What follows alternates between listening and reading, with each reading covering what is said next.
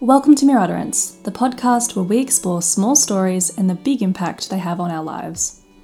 This episode is actually a bit of a throwback to an interview we did last year with the amazing Dr Bonnie Teece. We have had this interview waiting in the wings for a while, and we are so glad to be finally releasing it. In this episode, you can expect everything from inclusivity in STEM to Rasputin's penis. Our chat with Bonnie covers an amazing journey through school to university, from Russia to NASA. We hope you enjoy the story.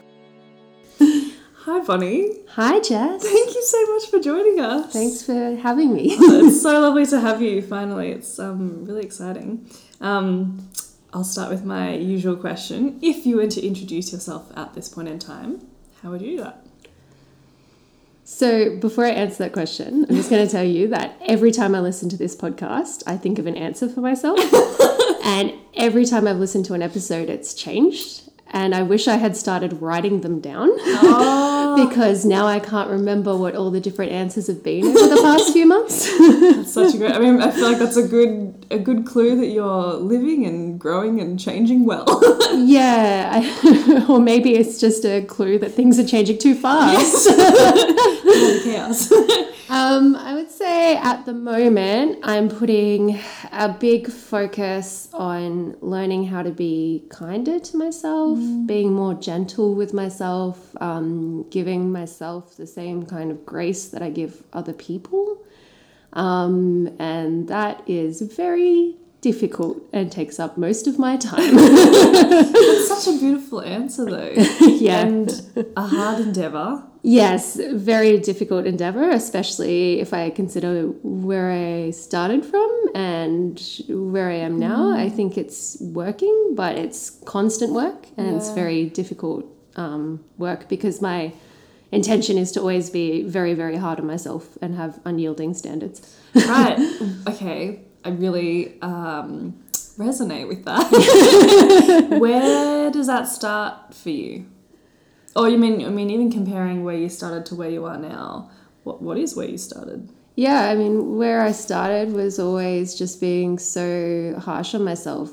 Even I would have one social event and I wouldn't leave the house for a few days afterwards because I would just be tearing myself apart over everything that I'd said. I've always felt like in my life like an outsider and that I don't belong places. And I think a lot of that time I've put that on myself. And I started over the past few years to really not want to feel like that anymore and try to explore ways that I could feel like I fit in and to not just regulate myself to some dark corner of a room. Yeah, so, totally. Yeah. How do you even begin that journey? Do you know what I mean? Like, I feel like, now I'm in my late 20s and a lot of my friends are in their late 20s and early 30s and they're all starting to do this work or they're all sort of like in the middle of doing this work. But how do you start that? Or what was it that sort of like started it for you? Exhausted all the time from my own narrative in my head and I just didn't want to hear it anymore. Like, it's hard to have energy. It's hard to get out and do things in the day when you're just like exhausting yourself by being so negative. Yeah, totally. Yeah. And I don't know what really sparked, I've gone in and out of therapy my whole life basically, but probably since halfway through doing my PhD, I really needed to learn in order to continue how to be more positive and not just work myself into the ground and to make sure that I could take care for myself, because if I didn't take care for myself, I couldn't do anything else.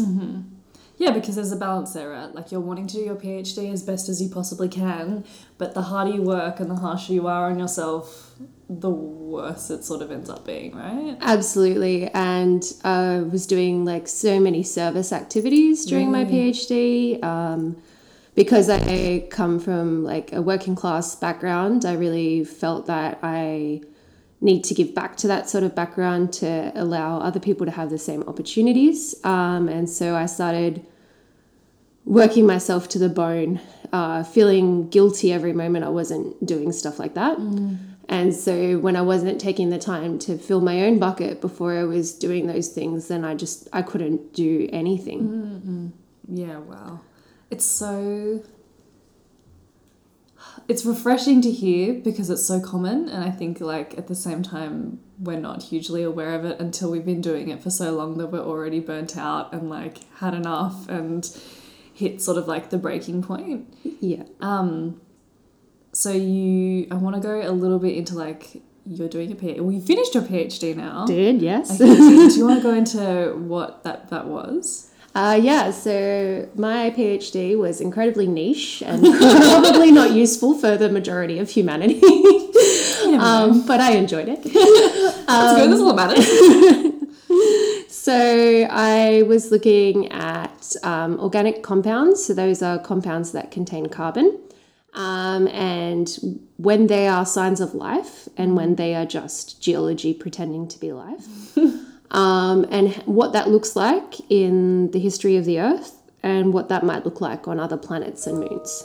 Yeah, wow. I kind of have two things I want to say. First one is, when did you finish your PhD? So I submitted my PhD for examination last December, but that's sort of anticlimactic because then you wait months and months and months, and then reviewers tell you all the mistakes you made. Yeah. Then you do corrections. Then in April, my corrections were accepted and I was conferred my degree.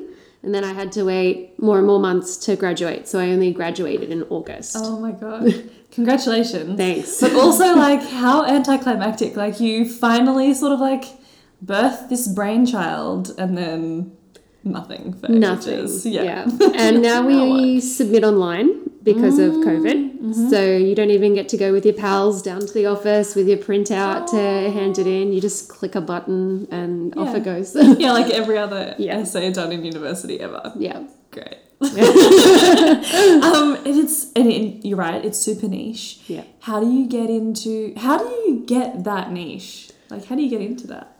Yeah. I just get extremely niche with all of my interests. Yep. So, for instance, I love reality TV, and at one point in time, my biggest obsession was the TV show Survivor. Oh, and it's a good one. It's fantastic. I loved it because I love the idea that reality TV producers are trying to tell a story through unreliable narrators and they have to piece together the story that they want to tell, but they can't tell it themselves. And in Survivor, because this was one of the first big reality competitions that introduced like subterfuge and things like this, it makes their job even harder. So when I was at my peak of that interest, I was listening to 10 hours of podcasts a week about Survivor. I wrote my own fantasy league scoring system. Oh my God. I made friends. I was well known in the Survivor community. I competed in an online version of Survivor and they asked me back for All Stars, but I said no because I was too hurt by being voted out from the original. Oh my God. And I just tend to get like that about everything that I like. That's so cool. So I turned a very vague interest in astrobiology and science fiction into something incredibly niche over time as I just borrowed right down into something. Yeah. That's amazing. Is there like a more recent niche or obsession now that the PhD is done? Oh, I think I've returned to my lifelong on and off obsession of learning languages. Really? Yes. So I'm currently getting ready to move to California. So I've started learning Spanish. And I have a tutor and I do Spanish every day for several hours.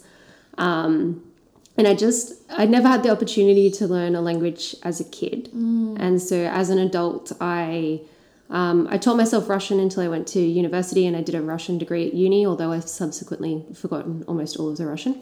And I taught myself German on and off for years during my PhD because I knew I was going to do a research stay in Germany. And I wanted to speak some German while I was there. So I taught myself for a long time. And this time now I actually have a tutor instead of just trying to teach myself and not being able to speak or hear anything because I've just been teaching myself. Yeah. Learning a language is really cool because I think that you open up a different part of your brain every single time that you do it. What's the difference that you've noticed between, say, learning Russian, learning German, learning Spanish? Yeah, so there are studies that language informs thought and not vice versa. So people who speak certain languages natively can actually think in different ways than other people, which is even more concerning when you think about colonization and the idea of dead languages and what we're actually taking away from people. So there are many words and many concepts in English that we don't have names for. And in other languages, they have names for them. I guess the most common example brought up is Schadenfreude in German, a joy of suffering. And often those kinds of examples will sort of encapsulate a culture in different ways. There is a word in Russian that I'm blanking on right now, but it means basically like the melancholy of the soul. Oh, that's so beautiful. It is beautiful and very uniquely Russian. I think that encapsulates a lot of what people think about when they think of Russian. And so I think you get larger understanding of a culture and connections between cultures and things that are brought up. I think one thing that's incredibly frustrating is that I've been teaching myself languages on and off for more than 10 years and I still can't speak another language fluently. Fair enough. Yeah. Is that so fair enough? I feel like I've also like attempted to teach myself language multiple times and then I still don't know. I've got a couple of words that I sort of, stuck with me and that I'll think that word when that situation happens, but I'm still not fluent either. What languages were you learning? Oh, I tried, because my background is Chinese, I tried to learn Chinese and that failed horrendously. But my sister moved to China and learnt Chinese, and so she's picked it up and can speak it really well. And then I moved to Japan, and so I've still got some Japanese as well, which is good. Very cool. Very difficult. Yeah, kind of. I mean, I think it's easier than Chinese. I think Chinese is harder. But yeah, it's interesting the sort of things that stay with you and the sort of things that don't. Yes, I definitely think that. I actually was somewhere just a few months ago and somebody came to where I was and they were Russian and they didn't speak very much English. And as they were speaking to me, I was thinking, oh my gosh, I can't believe that I've gotten everything and I'm not useful in the one situation in 5 years where this has come up. And then 4 hours later, I could remember everything that I could have said back to this person that the information they needed, and I was so frustrated. But it's there, it just sits with you somewhere and then just appears. Yes. Yeah. And you said that you studied Russian, you went to university and studied Russian? I did, yes. It was one of my majors in undergrad, and I went to Russia for student exchange. Really? Okay. I want to go into that, obviously. But okay, so you did your undergrad and you majored in Russian and... English, and then later I added on a science degree, and my major was the least science major you could have, which was museum studies. Wow. Which technically you could do as an arts major or a science major, and your core units were the same, but the electives you would do were science or arts. So I had some, science electives, but it wasn't like a full-out science degree like everybody else that I know has done. It's so deeply ironic that you ended up... Yes, it is. Oh my God. Okay. We're going to circle. This is going to be a very cyclical interview structure. But, okay. You learnt the Russian. You went to Russia. In what year of your degree was that? Oh, it was several years in, because actually I didn't get into university. I was rejected. And I had to do a bridging course for disadvantaged students. Mm-hmm. And then I got in and I was at Wollongong University and I was doing English and European studies. Mm-hmm. And I had to learn French because they didn't have Russian. I wanted to learn Russian, but it wasn't an option. And then I found out that Macquarie University offered Russian. So I transferred universities. So that I could start Russian. Oh, so I was always fascinated with this guy Rasputin, who's Oh like my a God, famous yes, Russian figure. Yes, like the last Tsar of Russia. Exactly. So you know how before I was, he was the Tsar's advisor. Yeah. He really messed up that family, huh? Yeah, and the future of Russia. So you know how before I was saying I get like intensely interested in things and I just like hyper fixate? Well, I learned Russian because I was hyper fixating on Rasputin. Oh my God. Yeah. Love that. So it started with the hyperfixation. Yeah. So we learned in year 11 there was a modern history subject. Yeah. I did this. Yeah. And we learned a little bit about Rasputin, and then I just like latched on. I did like a full research project on him. Yeah, me too. And then did like an additional project that I didn't need to do on him just because it was very interesting. Yeah, exactly. I mean, exactly the same, yes. Wow, okay. So you go through university, you learn your Russian, you go to Russia. Yes. Had you been overseas before? Never. Oh my God. First time overseas. Yes, and my parents had never been overseas either. Wow. Okay, so tell me about that. On day 3, my passport was stolen. Oh no. So in Russia, you need to be able to produce the equivalent of your passport at all times, or at least you did when I went. And so I knew before I went that I needed to take a photocopy of my passport around and not have my real passport with me. But the international university required you to bring your passport in so that they could see the real copy. And I also knew not to have cash on me, but the passport office required you to pay in cash. The university, required you to pay in cash. So I was on the bus and I got pickpocketed from my bag, not from my pocket. And I went to speak to the person in charge. Well, first I cried forever. Yes. And had 1,000,001 panic attacks and went back to my dormitory. We called the police. They didn't come for 9 hours and then they didn't care when they did come. Oh my God. And then I told the person in charge of the course and he said that I needed to go, because I was in St. Petersburg and there's no Australian consulate in St. Petersburg. So I needed to go to Moscow to be able to go to consulate to get an emergency passport issued. But in Russia, you need to produce your passport to go on the fast train between the cities. And I said, what am I going to do? I can't go to Moscow. If I do, I'm going to fail this course, which means I won't be able to finish my degree because it was one of the last subjects I did. Oh my God. And you've already got all the pressure. Yeah.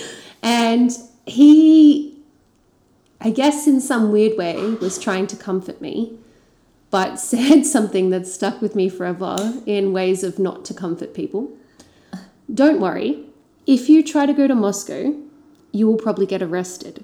And the police don't speak any English, so you'll be able to practice your Russian from the cell. Wow. Tactful. Emotionally intelligent. Love that. So good. Then I had to tell my mum, who of course was not happy with the situation, very concerned, very worried.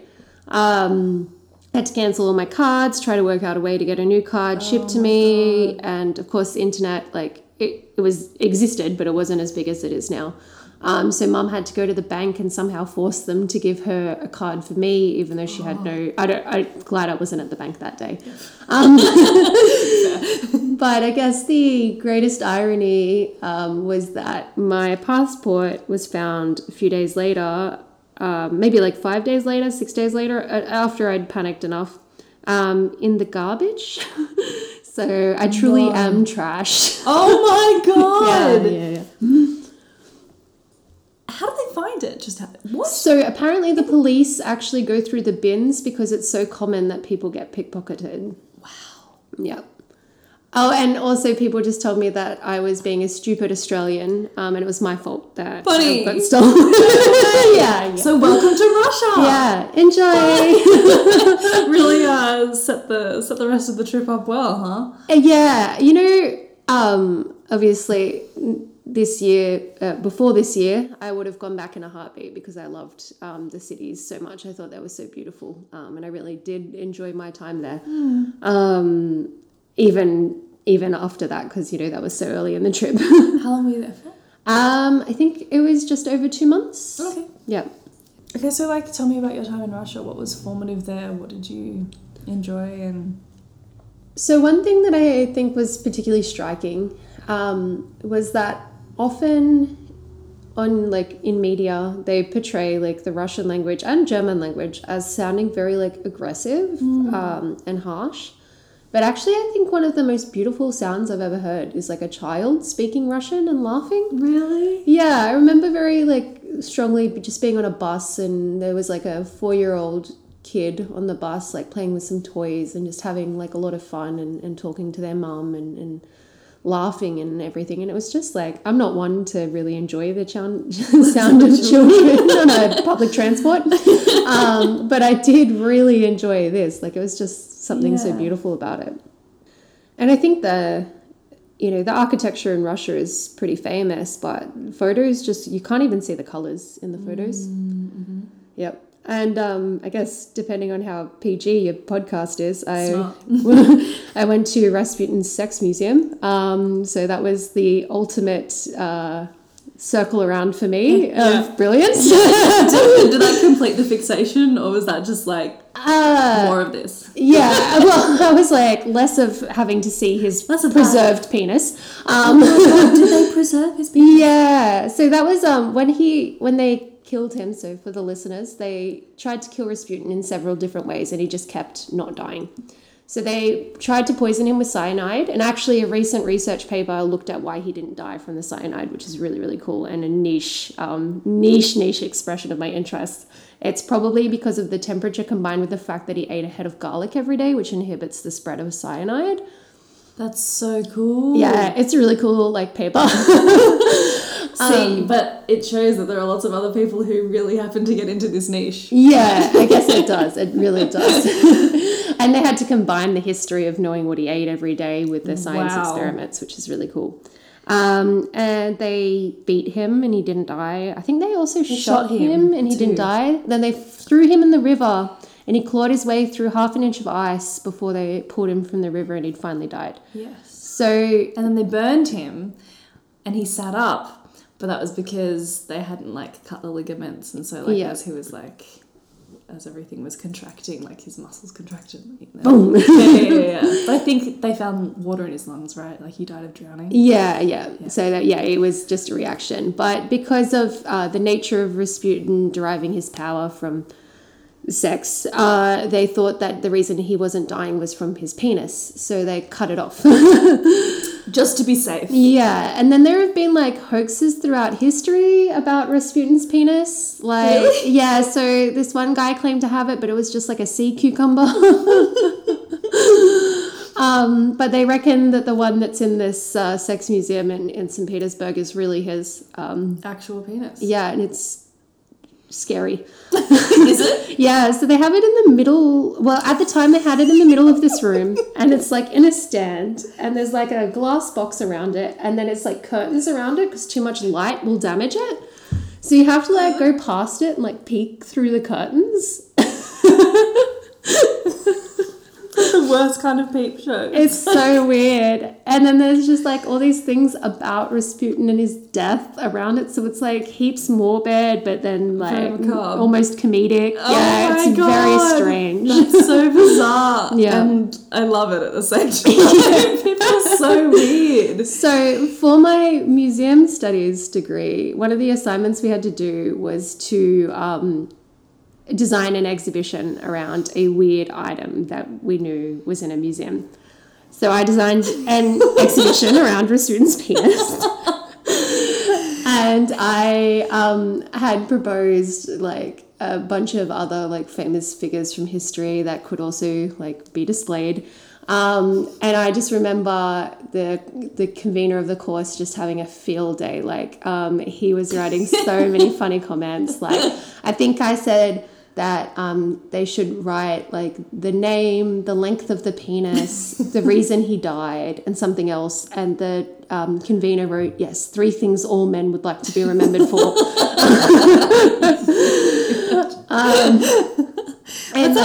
Undergrad sounds fun. Yeah, it was because they had actually discontinued the majors, so I was like the last person to enroll, and so my classes were very small. Right. So the conveners had a lot of fun with us, and I remember the convener gave me like a HD, which is a high distinction, but he laughed at giving me a HD for the assignment as well. Sounds really fun. I wish more people had like a good experience at the university. Oh my god. Okay, so your undergrad sounds really fun. You did the science component, and then what was it that shifted the focus away from more, I suppose, arts history based to science? So I guess before I answer that question, my degree does sound very fun, and it definitely was to a degree, but to a degree. But I guess like the whole time I was really struggling with feeling like I didn't belong and nobody wanted me there. So there were elements of the degree that were very fun, but for the majority of the degree, I felt very isolated and like alone. And I also felt like I was in a space that I shouldn't be in, and that like people didn't want me there or that I didn't belong there. And I guess that comes back to what we were talking about at the start of the podcast about that journey. So I never considered science because I never considered science could be for someone like me. I didn't know growing up anyone that had been to university except for teachers. And I was not a good student at school. And I did not get along with my science teacher. So I had her for like 3 years in a row. And I used to skip her classes. And she used to not dob me in for skipping her classes. So I think it was a mutual dislike. Wow. So I never, ever, ever thought about doing science or even considered it. But the reason I was doing English was because I wanted to study science fiction and fantasy. And then at Macquarie University, they used to have a requirement that you would do a subject outside your faculty. So there was a subject outside my faculty, which Tara also did, called Life, the Universe, and Everything. And it was my introduction to astrobiology. Wow. Yeah. And Tara's as well. Yeah, and Tara's. Wow, that course. Yes, it changes a lot of lives. What's that course? Well, actually, I think it's the course convener. Really? His name was Simon, and he... Oh, he's so lovely. Yes, he made me felt like I belonged at university and that somebody believed in me and would invest in me, and he did that and gave me the confidence to believe that I could study that and to get where I am now. So obviously the subject matter is hugely, hugely interesting, but it's, I think, the person behind that was going the extra mile for their students. Wow. It really solidifies just how important and impactful like a good educator can be, really. Yeah, and how impactful a bad educator can be. Absolutely. Yeah. So you finished school. Did you finish school? No, I didn't. I left during year 11. Right. And then what was it that made you want to go back and then pursue tertiary education? Spite? Oh, I love that. Yeah. I think that's one of my favourite answers. Because me too. Yeah. So when I dropped out of school, they made me go around to all my teachers and get them to sign off on me dropping out of school. And so all of them told me that I would never amount to anything and I was ruining my life. And that's disgusting. Yeah. That's disgusting. Yeah, I think they were, I don't know. Like, I mean, I was good at school, but I never went to school. So I think they were quite conflicted about me in general. And so I think they were trying to tell me not to drop out, or maybe they were just really thought I wouldn't amount to anything. I don't really know. I don't care. But for a long time I did care. And that really drove me to show everyone at school and the teachers that I could be someone and that I could be something. Wow.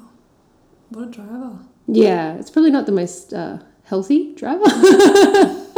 Maybe not when it's coupled with that, like, that self-criticism that we were talking about earlier. Yeah, exactly. And I only say that because I empathise with that as well. I think Yeah. I've gotten through a lot of things either out of spite, being like, well, I'll show you what I can do. Yes. And you know, that being paired with this insane inner sense of you're not good enough, you better prove to everybody that you are. Yeah. Don't fail. Yeah. And there's also this sort of idea that, like, if you can prove it, maybe you can prove it to yourself as well, although that never happens. Yeah, totally. Yeah, even I just got a new job, and the other day I was Googling, like,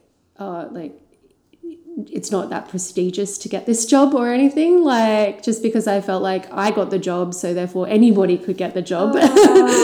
And yeah, just like really talk myself down in any given moment of time. God, I feel that though too. Like, Yeah. I mean, I did relatively well in university. I was getting high distinctions and things. And I thought, oh, it's just because like it's because of the cohort. Like the cohort's maybe a small cohort, or maybe it's a small uni, or the lecturers are drunk when they were marking it, or whatever. It's never I've achieved this. It's always like it's a condition that allows you to achieve it. Absolutely.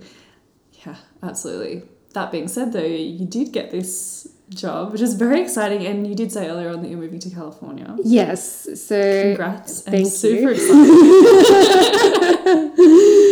So the past few months I've been trying to convince myself that it's not a joke, but I got a job at NASA's Jet Propulsion Laboratory. Oh my god. And I keep waiting for somebody to call me and tell me that it's not real, but apparently it is real, and I'm not really sure. That's amazing. Yeah. Yeah. Okay. When do you move? It's soon, right? Yeah, so it's funny, you spoke to my husband a few episodes ago. Just before we got married. Yes. And I think that every time we speak to you, it must be like before a major life change. Yes, absolutely. So maybe we'll have to consider before we come on the podcast again. Be very, very careful. But yeah, so I'm meant to be moving like within the next month, essentially. Wow. Yeah, very quick. I'm so excited for you. Thanks. I'm going to ask you to take that up. I'm so excited. It's just a moment of like fangirling. It's so exciting. Have you lived overseas before? No, never. I've gone to Russia, as we spoke about, and then it was meant to be in Germany for 4 months, but I'd been in Germany for like a month and a half when COVID hit. So no like long-term moves overseas. I did have a failed move to Queensland when I was 18. Really? Yeah. I thought it would solve all my problems if I ran away from them. So I grew up as a young child in Queensland, and I decided to move back up there where my aunt and cousins live. Mm-hmm. And surprisingly, it didn't solve all my problems. Who'd have thought? Who'd have thunk it? And then I was actually had a very bad car accident while I was there. So my mum and dad asked me to move back home after I got out of the hospital and had recovered some time. So I was like, yeah, that's fair. Fair. Yeah. Wow. I was driving in the rain, and my car, I guess, like there was somebody else on the road, and I was like focusing on them, and I thought they were coming into my lane, and I swerved to avoid them, and I rolled the car like 4 times, took out a few school signs. Wow. Car got crushed. My hand got crushed. Wow. Yeah. Lots of people running out into the street like, oh my God, is she dead? Oh my God. Yeah, it was intense. Yeah, it sounds it. Yeah. That sounds shocking. Yeah, it was a bit aggressive. I also totally understand the parents being like, move back now. Yeah. Well, I had to be in a hospital for a while, and I had to get surgery on my hand and stuff like that. So it was very dramatic. Yeah. Was this before or after you'd started uni? It was before I started uni, because I had applied to go to a university in Queensland and they rejected me. So I was just sort of like, I don't know what to do. How very sort of serendipitous that you ended up at a great university then. Yes, it was a lot of factors that led me there. Yeah. Yeah. What advice would you give to young people looking to get into STEM? Yeah, I think one of the most common misconceptions is that if you want to do STEM, you have to be this really high achieving person who knows exactly what they want to do and is on this particular pathway that's like locked in. And I think from what I've talked about today, it's evident that's not me. And I think one of the other things is there's also this misconception that STEM is not creative, and that, you know, if you're creative, you need to do like arts and humanities. And if you're logical, you need to do STEM. But that, in my experience, is absolutely not true. I do way more creative things in STEM than I ever did in the humanities. Really? Yeah, I mean, every Friday afternoon is my making figures day, and I'm creating things in Illustrator, and like drawing models and building pictures and learning how to craft a narrative that's interesting to people in lots of different ways. And I think it's the same when I'm writing. So you write these incredibly dry, technical, scientific papers, but then you need to know how to communicate that story in social media, in for different audiences, in a talk, if you want to write a blog about it. And so you learn how to apply a narrative to different audiences, and there's something very creative about that, for sure. Totally. And then, of course, there's in the lab, you're incredibly creative. You're designing experiments. You're trying to work out how to do things that nobody's ever done before. So there's no like box by which you have to do it. You create that yourself. So I think that that's certainly like another misconception people have. So I think, you know, if you want to do STEM, then do STEM. Like, don't let somebody tell you you have to be the smartest person in the room, because very few people actually are. They just pretend they are.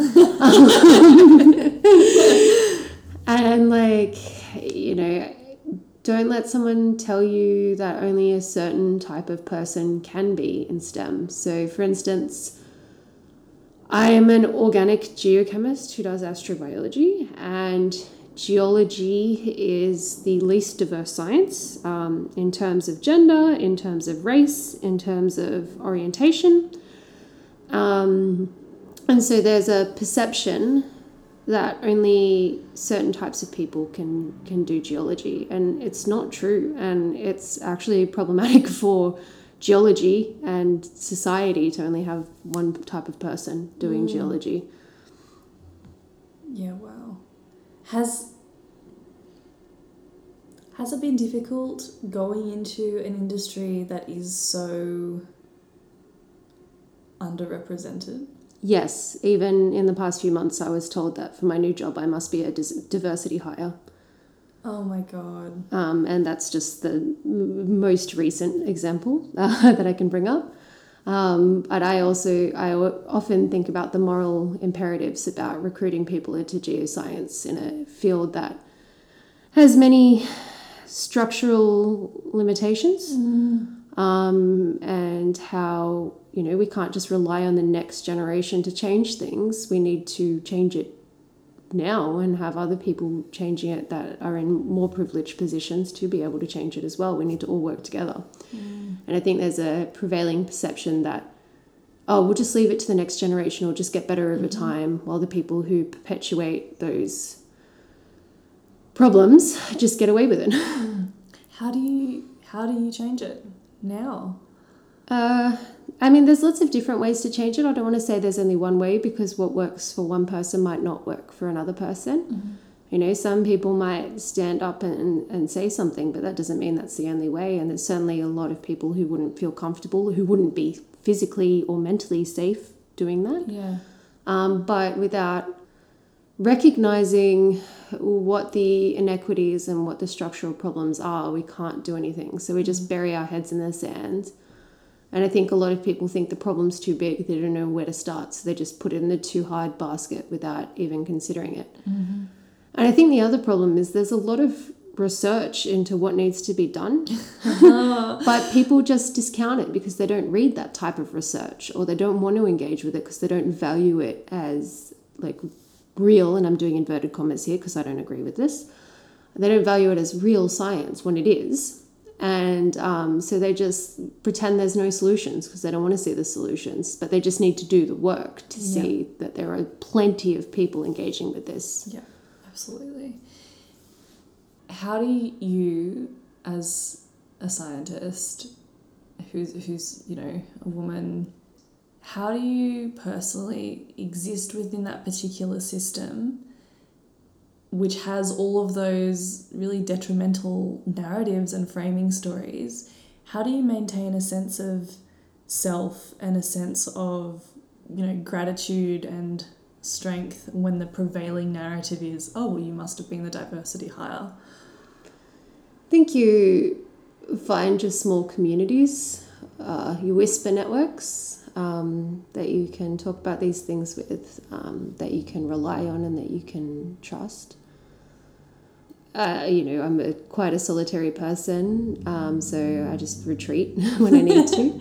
Yeah. And I mean, I just tell people that they're, you know, I'm not going to recount things, but Fair. yeah, I think, you know, it's easier for me than a lot of people. I'm white, for example, so that obviously creates like a huge amount of privilege in the space in general. But I think you just realize that these structures, these inherent institutional problems exist in almost every career. So I could leave geology and without trying to change it and without doing that work and go somewhere else, and there's going to be other problems there as well. And so I can do the thing that I really enjoy, which is learning about the universe, and then I can do the work to try to make it a better space for lots of different people.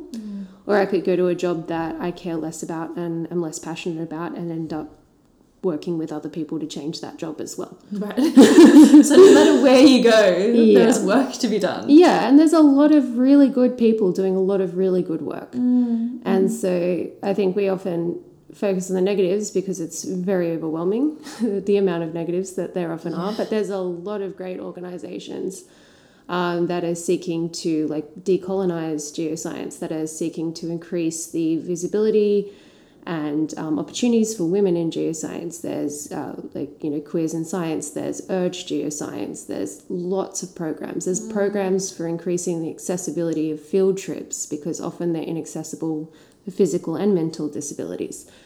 And so there are a lot of people working to change it. And so there's a lot of great people to work with, a lot of great partner organizations to work with and put that energy in, instead of putting the energy into the people that aren't going to listen anyway. Perpetuate those ongoing, I mean, stereotypes and negative narratives. Yes, exactly. Yeah. I love that. That's beautiful. And so true. It's so everywhere, and I think it just sort of, it's a matter of being bothered to do the work and to find the networks and to like gain awareness of yourself and others and the world in which you inhabit. And, you know, it's a challenge to change an environment that you're in because you need to actually build awareness around it and be proactive around how you conduct yourself and what you're actually sort of going up against. It's a lot easier to sort of close your eyes and just keep moving forward. Yeah, and I think it's exhausting and scary to have to educate people around you, especially if they're your boss or there's some sort of inherent power dynamic involved in that, which, you know, in any career there is, and in academia there's often a lot of power dynamics at play. And so it can be very difficult because the people that are often doing the educating are the people that are most at risk. Wow, really? Yes. Yeah. Yeah. I suppose the dial moves slowly, but it moves, right? Yeah, it definitely moves. And, you know, I think a lot of people, especially in astrobiology, that's a large passion of people in astrobiology. There's a lot of inclusivity and a lot of thinking about how we can forward that. And it's interesting to see the dichotomy between the two different types of science. Really? Yeah. That's encouraging, though. It's very encouraging, yes. Yeah. There's a lot of great things that are happening from early career people, for sure. And mid-career people.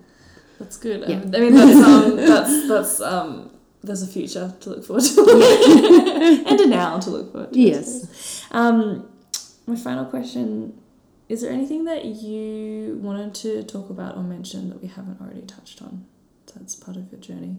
Yeah, I guess I don't want to leave the podcast saying that, participating in science is negative and exhausting, because I don't think that that is necessarily like the way that it always is. I think that there's so many exciting things in science and so many ways and places that it can take you.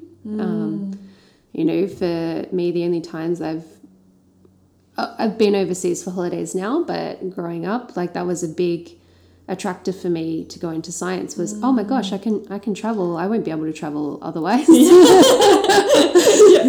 Yeah. And a lot of meeting other people and learning to think in different ways and learning how to critically evaluate information. So there's lots of really, really great stuff, and I definitely don't want to sound too negative about it. Not at all. I love what you were saying about anybody can do STEM. If you want to do STEM, just do STEM. It's really lovely to talk to a diverse range of people in this field, because it, makes it so much more accessible and reachable to everybody. I think I definitely had preconceived notions of what it meant to be in science and to be in STEM. Yeah. But through conversations like this, it really just opens up what it looks like to be in that field and what people look like who are in that field. Yeah, and I think it's really different for everyone. Like, all of our perspectives and our experiences are completely different, even if we're from a similar geographic area even. And I think that just shows the diversity of human experience and actually how human STEM is. We like to pretend it's in a vacuum and we can say stuff that's completely unbiased in our papers, but they're always influenced by our perspectives, even when it comes down to the type of research questions we ask. Who's involved in our team?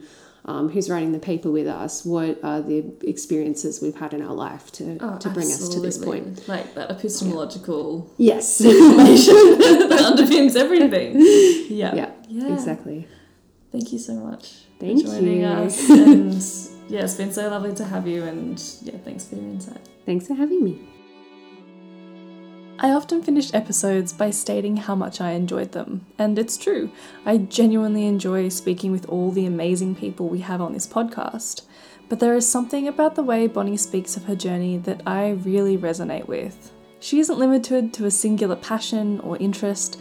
Rather, throughout her journey has been able to find fascination and intrigue in a multitude of things which cross disciplines and subsections of society. She brings wisdom to the conversation about STEM and what is required to make it more inclusive, and then in the same breath is also able to bring humour. Through talking with Bonnie, I'm really left with the reminder that life should be lived with you putting your full energy into it, and at the same time, finding balance. At Mere Utterance, we want to create a community of storytellers, and so we welcome you to visit our website, check out our blog, leave a comment or send us a message. We would love to hear your thoughts on this conversation, and would love even more to hear some of your story. Thank you again for joining us, and remember, everyone has a story. You just need to ask the right questions.